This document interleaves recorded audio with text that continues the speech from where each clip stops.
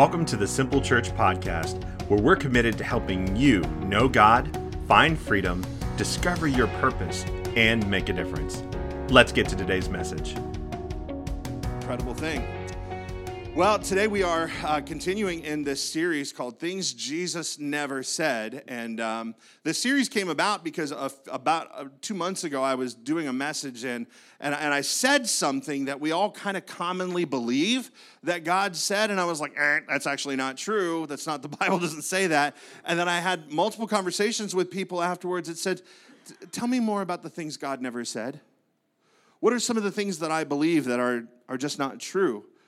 And so I said, you know what, it seems like I need to do a series. And so we planned this series for this summer because I think it's important that we understand the things that God did say. Because if we don't know what he said, then we certainly are susceptible to being twisted by what the world says that God said, what culture says that God said, what tradition, even in churches, that God has said. And we find that when we take those things and we challenge them and look for them in Scripture, we simply don't find them. But if we don't do that, if we don't walk through that, challenging those things that we believe, well, then what happens is our own faith, our own doctrine gets twisted, and we wind up living underneath a burden that is not ours. And ultimately what happens is when we believe falsely or wrongly about God, but we wind up blaming him for things. We wind up complaining about him to everyone. In fact, there's things that I hear all the time, and it's our subject for the day. But if God is so good, why does he allow bad things to happen? If he's all powerful, why doesn't he stop all the bad stuff from happening? If he knows what's coming, why doesn't he tell us so that we can avoid it? Now, these are great questions. And you think like, man, we've got an all-powerful God on our side. Of course, that's what we want him to do. But you know what? These questions are not really about God. They're more about us and avoiding pain and experiencing comfort, right? It's more about us because we really like that. We like comfort. This isn't really about who God is. We use these questions to avoid surrendering to God. We use these questions to avoid trusting God. And sometimes maybe that's just not in us because we don't have that experience with God to know that he is good.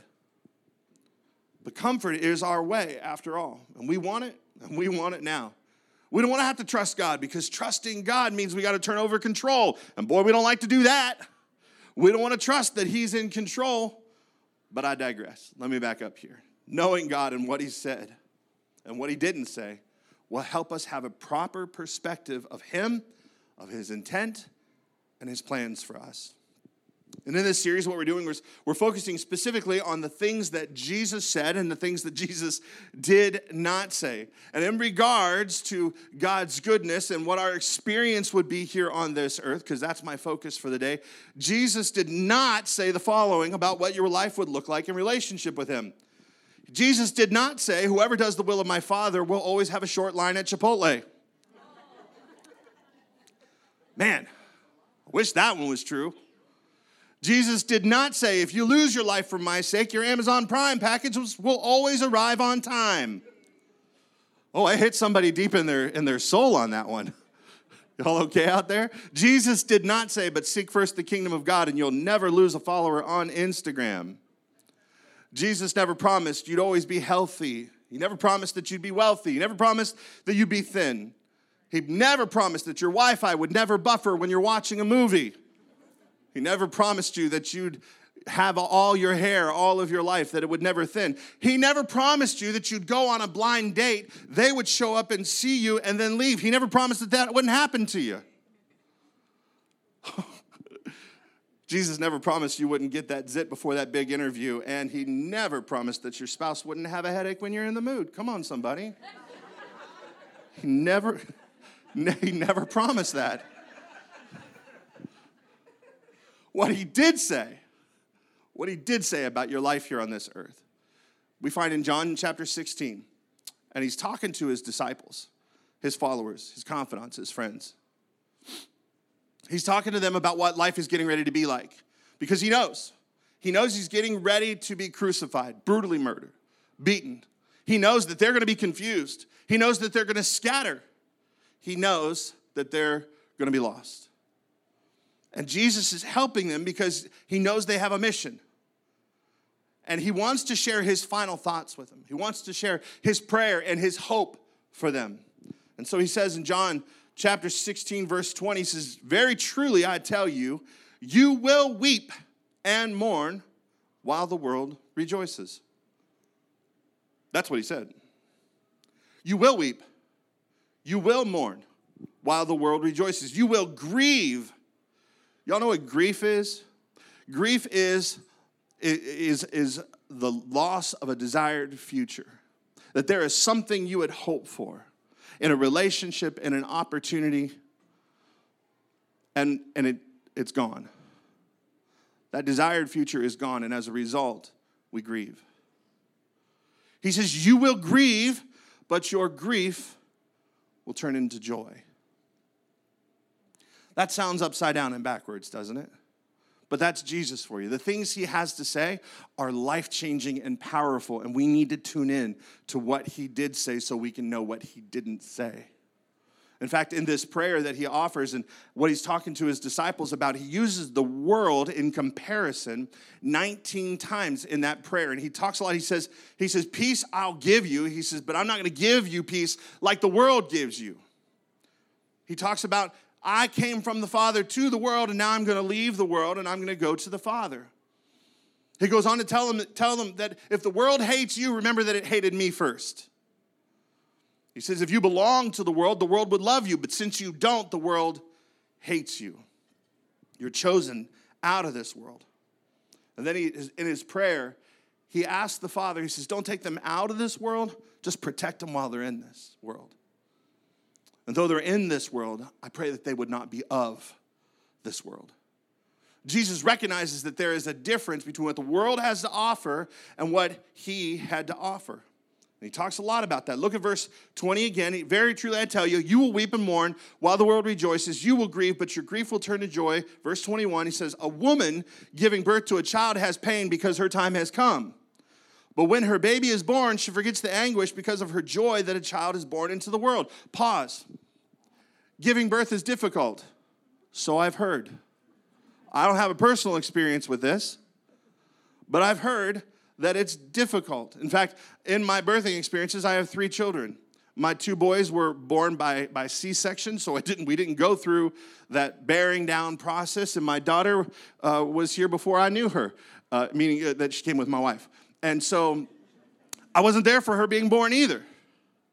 But I hear that it's a painful process. And so because I don't have a frame of reference, I had to look it up and go, well, what is that like? And I kind of keyed in on some of the things that are said during that birthing process that helped me understand it. So here's a few things that women say during the birthing process. I can't do this. You did this to me. This is all your fault. Don't touch me. Doctor's telling a woman, push. The woman says, no, I changed my mind. And the last thing that was really popular was, get this thing out of me. I'm like, somebody needs to do an exorcism there because something is going on. But it's interesting, as painful as the process is and as difficult as it is, after the child is born, there's not a woman that has held their infant and said the pain was not worth it. There's not a woman that's held their child and said, no, this wasn't okay. No, because the joy received on the other side is greater than the pain of the process. And the truth is Jesus promises that there will be mourning, there will be weeping, there will be pain, there will be bad days. But your pain will turn into joy if you keep on walking with him. That's the point. He goes on to say in verse 22, so with you. So he's like, just like the woman who gives birth and has joy afterwards, he says, now is your time of grief, but I will see you again and you will rejoice, and no one will take away your joy. That's the kind of joy that God offers. Is joy that is not based on your circumstances and your surroundings and everything going well in your life. It is a joy that is above and beyond those things. It's a supernatural kind of joy. Now, if we keep going in chapter 16 down to verse 33, Jesus explains why he's talking to them, because this has to be confusing to them. Why is he prepping us for pain? Why is he prepping us for grief? Jesus, you're still here. What's going on? And he says in verse 33, he says, I've told you these things so that in me you may have peace. Because in this world, you'll have trouble. He did not say you'll always have the best parking. He did not say you'll never suffer the loss of a loved one. He never said your girlfriend will not break up with you. He never said you won't lose a job. He promises quite the opposite. He promises that in this world, you'll have trouble. Pain is a promise. Struggle is certain. Suffering in this world is inevitable. Welcome to Simple Church, where we want you to feel good about yourself. Bienvenido a Simple Church, donde queremos que te sientas bien contigo mismo.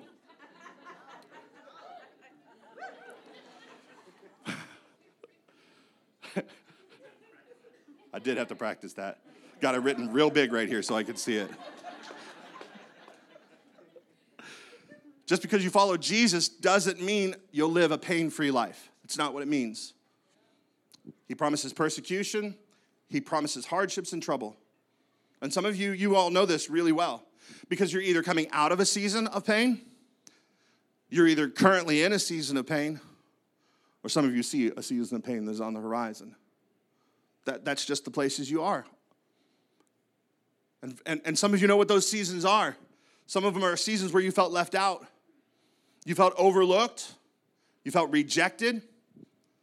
A season where you were all alone, where you lost your confidence, or maybe you're battling depression, and the harder you fight, the heavier that depression seems to get. Or maybe you're in a season where your anxiety is out of control, or maybe you just got some bad news. Maybe you're in a current financial struggle where you can't seem to make the ends meet, let alone find those ends. Or maybe you've got a health challenge going on, and the doctor has given you a bad report. Things are not going the way that you would hope, or your relationship is in shambles. Your marriage used to be red hot, but now you feel distant. Or maybe you got a kid that you have trained and raised to make good decisions, and you have given them every opportunity to do things right, but they're going their own way, and it's just breaking your heart. Or maybe the pressure you're under at work right now feels unbearable, and you've got a checklist that has more for you to do than is humanly possible. You're afraid, you're hurting, you're overwhelmed in this season, and you might even feel like no one understands you. And the question is, God, where are you? Where are you in all of this? I've got good news for you guys today. If pain is a promise, then there must be some purpose behind it.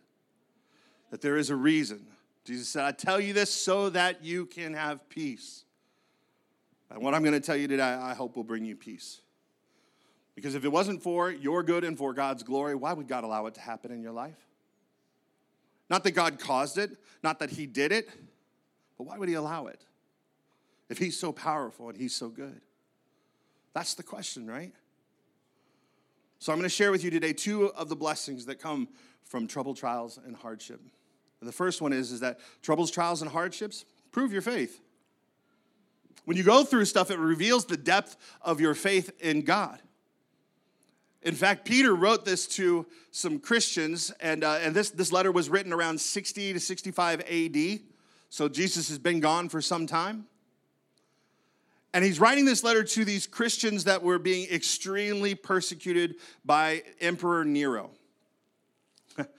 And the things that Nero would do was he would take Christians, and for sport, he would skin animals, and he would sew the Christians into those animal skins, and then they would throw them into an arena and watch as wild dogs devoured them.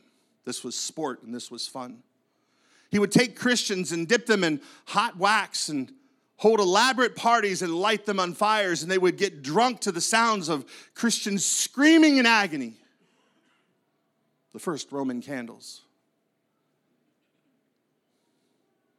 And into that experience and that persecution, Peter writes the following. So be truly glad.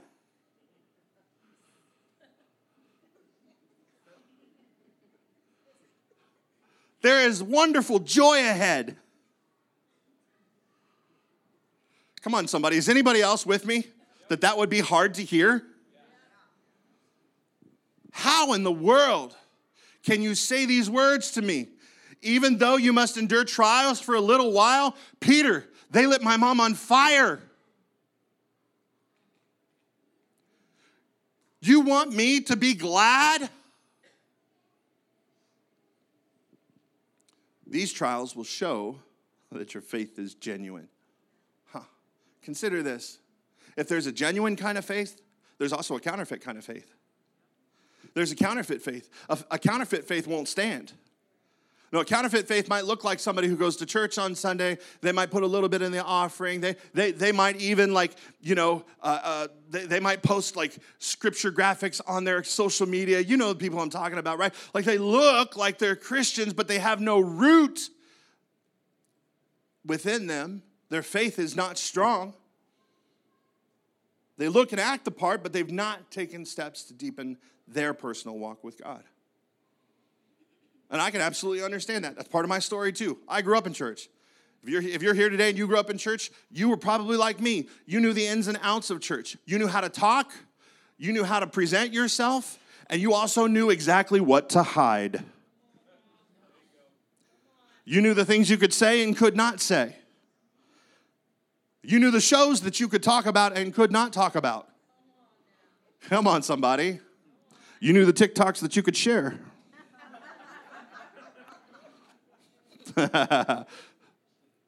I grew up in church, but I can't tell you that I had a deep faith that was rooted in me taking steps following Jesus. A deep faith that man, when trials and troubles came my way, I was going to stand firm. What happened to me as a young man is a pastor did something stupid, which, by the way, pastors are going to do stupid things, guys. I'm going to do stupid things. If I've done something stupid to you, I'm sorry. Please have a conversation with me. I'm just human. Remember, I'm butt dust. If you were here a few weeks ago, butt dust. I'm butt dust. Some of you are like, what is he talking about? You got to be here at Simple Church every Sunday, guys. Got to be here. But when that offense came for me in my life, instead of doing the deep work of forgiving and going to that person who had offended me, I said, I played deuces and duck lips. I'm gone. I'm out. See you later. God, I'm leaving you and I'm leaving your people behind because I can't stand them. I lacked deep roots in my faith.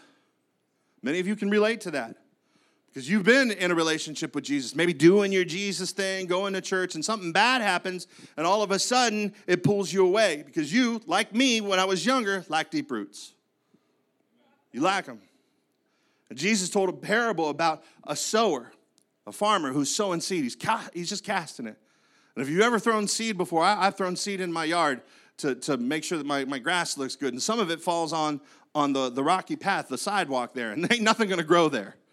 Nothing's going to grow there. The birds come along and they eat it, and Jesus talks about that in this parable. He says some of it falls on the path, and the birds come along and eat it, or gets trampled. And then some it gets thrown into an area where there's weeds. And though the plant grows, the weeds and the thorns choke it out. And he says these weeds and these thorns are essentially the cares of this life. And then he talks about the ground. Some of it starts to grow, but it's a shallow ground. The roots don't go down far. And when troubles and persecutions come along, he says those people quickly fall away. The seed he's talking about is God's word. And the ground is our hearts. So whether it's rocky hard or we've got a lot of cares of the world, or whether we just won't allow God's word to go deep because we are unwilling to do the work, to take the steps, he says we can fall away. And as your pastor, I don't want this to happen to you like it happened to me. That's not my desire for you. I want you rooted in a deep and trusting relationship with God.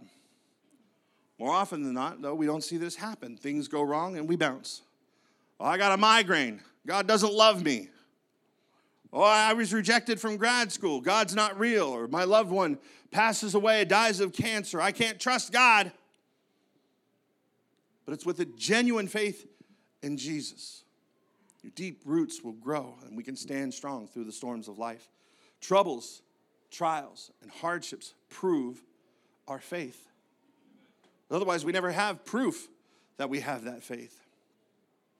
In these verses, I mentioned that Jesus contrasts the world and himself, and he says there's a whole lot the world has to offer, but he's like, in this world, but he also says, in me, there's some things. In the world, you're going to have trouble. Why? Because we're part of a broken, sin-stained world. You're going to have trouble, but in him, he says, in me, I'm going to have peace. In the middle of trouble, in the middle of this sin-filled world, in the middle of all of that, you can have peace beyond anything you can understand and beyond anything anyone else can understand. That's what's available to us. You know, the times that I have seen God's peace beyond display, the greatest moments, it's at a funeral. So we started our church in a funeral home in 2013. And as a result, I became the funeral pastor. I got a lot of opportunities to do funerals. And one day I remember being at the funeral. I always start with a prayer, and I just felt such grace from God that was in that place. And I felt such love that my opening remarks and my opening prayer went like this: God, I thank you for the beauty of this day. And before I could stop myself, those words came out of my mouth. And I had to quickly backtrack and go, not that it's beautiful that this person died. This is true. But that the beauty of all of those who have gathered today that are supporting one another, and your presence that I feel in this place. See, the Bible says that God is close to the brokenhearted. So the most beautiful display of grace is in those moments where you see God being close to those who are brokenhearted. And buddy, let me tell you, at a Christian funeral, boy, those that we know they were walking with Jesus, there might be some tears, but boy, there is a whole lot of happiness and celebration, because we celebrate that, man, they are not in their body that gave them trouble anymore. They are not here on this earth. There's no more tears. There's no more sorrow. They are with Jesus, and they are celebrating their triumphant entry into heaven. Man, that's a great day. It's a beautiful day, and it's a time where people shouldn't have peace, but they do. That's the kind of peace Jesus is talking about. That in the midst of the troubles and the trials, the worst moments in your life, you can have peace that the world doesn't give and the world can't understand. It's in Jesus alone. A faith that has been tested is a faith that can be trusted. The hardest things I've been through, I felt God closest to me. Troubles are a promise, but so is the joy that is coming. The second blessing that comes from troubles, trials, and hardships is that they prepare you for purpose. Oh, man, I love this part. We talk about this a lot here at Simple Church. We talk a lot about how God takes your mess and turns it into your message. He takes that pain and turns it into your purpose. A few years ago, I was reading a book called Man's Search for Meaning. It's by a Jewish author and psychologist, Viktor Frankl. Highly recommend the read. The guy went through the Holocaust, was in 3 of the death camps. And when he came out of the death camps, he was assigned to a lot of the death camp survivors. Because he, unlike many other psychologists that were working with those people who were traumatized by the experience, all the other psychologists that were working with him, their patients eventually ended their lives. But not Viktor Frankl. And he had this to say, and this is what he taught his patients. He says that suffering ceases to be suffering the moment you assign meaning to it. Think about that for a moment. Suffering, what you're going through right now, whatever that pain is, whatever that loss is, it ceases to be suffering the moment you assign meaning to it. That doesn't mean that you have to know what that meaning is right now. It means that you can trust that there is a meaning, that God will use it for your good and for his glory. There is a purpose behind your troubles, your trials, and your hardships. So whatever's happening isn't just happening to you. It's happening in you as well. And that's a beautiful thing, Because I know we all want to grow, right? We all want to be stronger. We all want to be more prepared. We want to be the best versions of ourselves that we can be, right? We all want that. But newsflash, ease and comfort, which is what we all want, never make you stronger. Just doesn't happen. Do you know what increases your strength? Resistance. That's why when you go to the gym, what are you doing? You are pushing and you are pulling. It's all resistance. It's all resistance, and it builds muscles. What makes diamonds? The most incredible pressure. What strengthens and purifies metals? The hottest fires. What increases flexibility? Stress and stretching. None of those sound pleasant at all. And if they do sound pleasant to you, gross.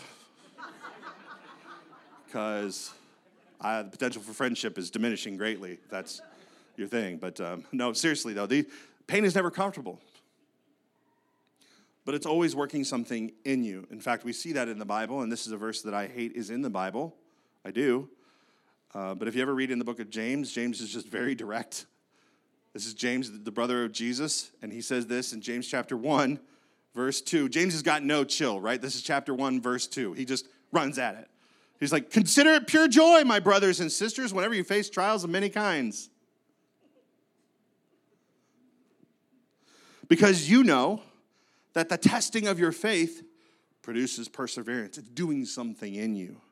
He says, let perseverance finish its work so that you may be mature and complete, not lacking anything. And I want that for you. I want you mature. I want you complete. I don't want you lacking anything that you need on your spiritual journey. I want that for you. For me, growing up and all through my life, compliments and praise did not grow me. I like it. Don't get me wrong. I'm for it. But the things that grew me were pain. Pain I caused, pain others caused for me, or pain that life handed me, whatever it may be. Some of the examples of my life are just simply being passed over for opportunities I believed that I deserved. And you know what it did? It made me learn to be more prepared, because when preparation meets opportunity, boom, you've got magic. So I learned to be more prepared. I was fired twice from the same company for the same reason. I could not arrive on time. And after getting fired twice from the same company, I decided I should probably do something about it. So back in the day, we used to have these things called alarm clocks. And it had a snooze button on top. That's all its function was. It was not a touch screen phone. It was a button. It was one of them General Electrics. Anybody had the General Electric alarm clock? You guys know what I'm talking about, right? Yeah, there's a few old people in the room. Thank you. Whew. And I made a decision. I cracked open that case. I removed the snooze button, took it for a drive on the highway, and threw it out the window. I needed a moment where I made a decision, and it prepared me. And I never got fired from a job for not arriving on time again. It shaped me. Last year, with the help of my dear friend Amy Toole over here, she walked me through something called a 360 evaluation, which as a leader, you go to your team members and say, hey guys, how am I doing? It's not fun. It's actually painful. I cried a lot. No, I did. No. I'm not complaining. What I'm saying is the feedback I got was good, and there was also some painful stuff to read about how my leadership and how I was showing up was actually detrimental to the work they were doing and to what they needed from me. That was painful, but I grew from it, and I'm thankful for it. Pain grows us. What about addiction? I walked through addiction. Let me tell you, one of the most painful things about walking through addiction is being honest with yourself first, and then being honest with others about what you've been walking through, because it's been hidden. Even though they've known because they've seen the side effects of it in my life, that was difficult. It still is difficult. But resistance, failure, pressure, stretching, pain is what grew me You say, Aaron, I'm walking through something right now, and you might be. And maybe right now you don't see the point. You're discouraged, you're overwhelmed, and you're afraid. But I got a question for you. Could it be that God's preparation comes packaged as pain? That's how he prepared a lot of biblical people. I'm not sorry to tell you that. It's just true. Joseph was supposed to rescue the Israelites from famine and from death. And the entire country of Egypt and many countries around them. God gave him this vision as a young man that everybody's going to bow down to you. And Joseph went through rejection by his brothers and his family. His brothers lied to his dad and said he was dead. Joseph got sold into slavery, wound up in Egypt, where he was lied about and thrown into prison and left to rot until God gave him an opportunity to interpret a dream that he had given to Pharaoh. Next thing you know, Joseph is put into this position of power and authority to save all of Egypt and his family. God did that. But it was pain that prepared him for those things. What about David? David is the guy who took a stone, took 5 stones from a brook, and it only took one, put it in his little sling and slung it at the giant Goliath, and the Bible says it hit his head and sunk in. That hit hard. And it killed him. With David, that wasn't his first time slinging a stone. You look at modern day shepherds, they still use slings because it's the easiest thing to carry. It's light, and they can find stones everywhere. And they sling those things with deadly accuracy. And they learn to do those things because the sling and stone it's readily available. It's not affected by moisture, and like gunpowder can be and weapons can be. And so they use these slings to ward off enemies. David, we know that he fought a lion and a bear. Why? To prepare him for the day that he would fight a giant. What about Peter? Peter's supposed to preach on the day of Pentecost, and he does, and 3,000 people give their lives and place their faith in Jesus. But Peter had to go through some stuff, man. Peter went through a moment where he denied Jesus. Jesus was on trial. And he denies that he ever knew him. Even calls down curses. Says, I don't know the guy. The Bible says Jesus looked at him, the cock crowed, and Peter knew because Jesus told him, you're going to deny me 3 times before that rooster crows. Peter rejected and dejected himself. He just said, I'm going to go fishing. The Lord, after he raises from the dead, finds Peter and he restores him. Peter went through some stuff. And on the day of Pentecost, he preaches that powerful message. Could it be that God's preparation comes packaged as pain? Trials won't weaken your faith. They'll make them stronger. So just tell yourself, it's not just pain, it's preparation. You weren't turned down, you were toughened up. Come on, somebody. That offense that you received, it was brought into your life to help you purify your heart. That loneliness that you're going through right now is teaching you to trust God like never before. That betrayal you experience is expanding your capacity to love and forgive. That setback is a set up for God to show up and to show off. There's always a purpose in your pain. It proves your faith and it prepares you for purpose. You say, Aaron, this is not what I thought I was going to hear today. I thought the Bible is full of good news, and the promise of pain doesn't feel like good news. Let me tell you something. The good news isn't that Jesus saves us from our pain. The good news is that Jesus saves us from our sins. That's the good news. He never promised that everything would be hunky-dory following him. He promised us pain. In fact, he invited us to it. He said, if anybody was going to follow me, they need to pick up their cross, which is an instrument of torture, by the way, crucify your flesh and follow me. That's what he invited us to. That sounds like pain to me. He said, come on. John 16:33 says, in this world you'll have trouble, but take heart. Why? Why are we taking heart? Why are we going to have peace? He says, I have overcome the world. Take heart. This world's tough, but Jesus overcame it. And I know you're sitting there right now. I can already hear the conversations. Aaron, you don't know what I'm going through, and that's just easy for you to say. You know why it's easy for me to say? It's because my faith has been proven. Because I've done the work of deepening my roots and trusting him in moments that were difficult. And as a result, I found his purpose in the pain, and you can too. And I'll end with this last verse, and I'm hoping that it's encouraging to you. This is John again speaking. This is 1 John chapter 5. He says, for everyone born of God overcomes the world. This is the victory that has overcome the world, even our faith. Who is it that overcomes the world? Only the one who believes that Jesus is the Son of God. You want to overcome trials and troubles in your pain? You can. In this world, you'll have those things. Jesus promised it.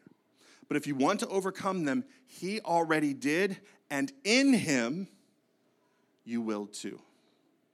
In the world, you'll have trouble, but in Christ, you'll have peace. Let's pray. Father, today, during worship, I was just kind of looking around this room. I was looking at the stories of trials, tribulations, pains. And I see the faces in this room and the stories of which I know, and I'm just thankful, God. I'm thankful for the ways that you showed up in all those situations.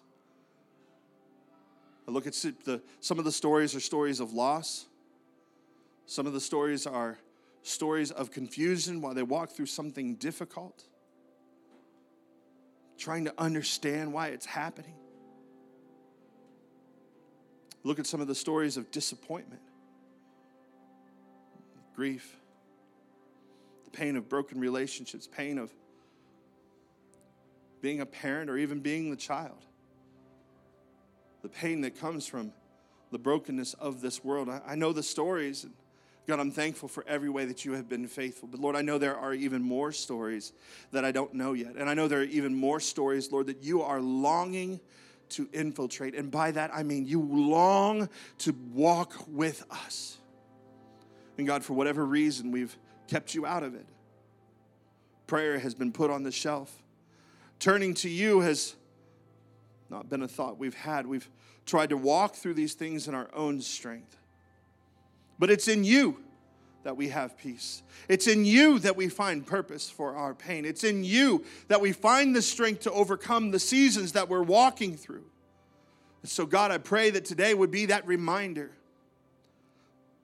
to look to your Son. That it doesn't mean the situation and the circumstances will change, but it means that we can find peace. We can assign meaning to that suffering and trust you. And like James says, count it all joy. These are hard things to do. They requires a deep faith. Lord, help us to deepen our faith. Help us to experience all that you have for us in every area of our life, especially the difficult ones. Whatever that situation is, Lord, I pray that you would be close to them and that they would turn to you. They would repent and they would experience your grace, your mercy, your peace.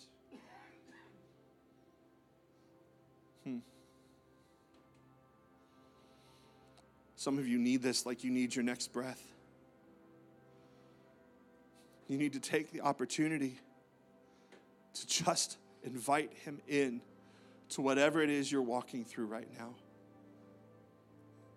See, I don't know how to do that. It's as simple as just saying, Jesus, I need you. I need you. I can't figure it out. I can't carry this burden.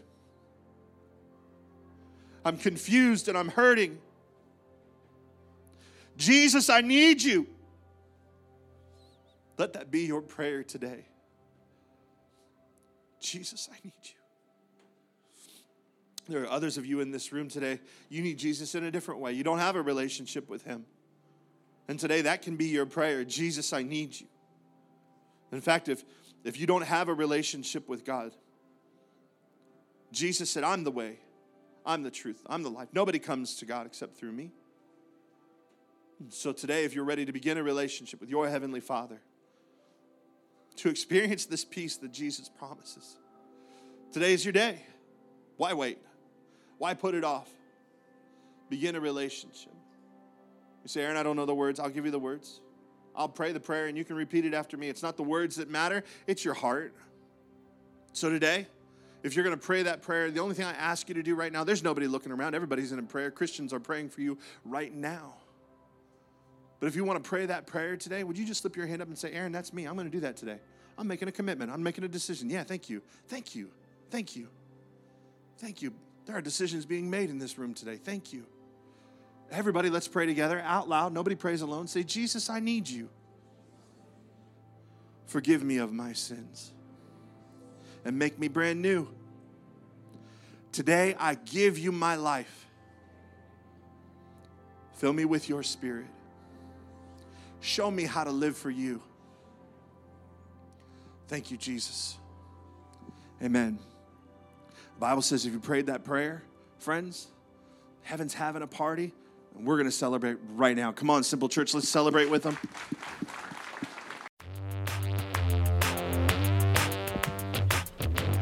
Thanks for tuning in to this week's episode. We hope it has given you hope and helped you know God a little bit more. The goal of this podcast is to reach beyond our walls and connect with people far from God. If you'd like to join us in doing that, there are several ways for you to get involved. First, you can pray for us as a church. Prayer is our first response and our greatest resource. Pray for opportunities that we can boldly step into, make a difference in our community and around the world as we proclaim the good news of Jesus. Second, share this episode on your social media accounts and directly with your friends. It's easy to do through whatever platform you're currently using to listen to this message. Just click share and follow the prompts. Finally, you can support the mission through your generosity. The best part about this is that it's also an act of worship, where you express the priority of your love for God and others through your finances. Links to give are in the show notes, or simply visit www.mysimple.church/giving. We are so thankful you joined us today and hope you'll consider joining the mission of our church in some way. Thank you again, and we'll see you at next week's episode.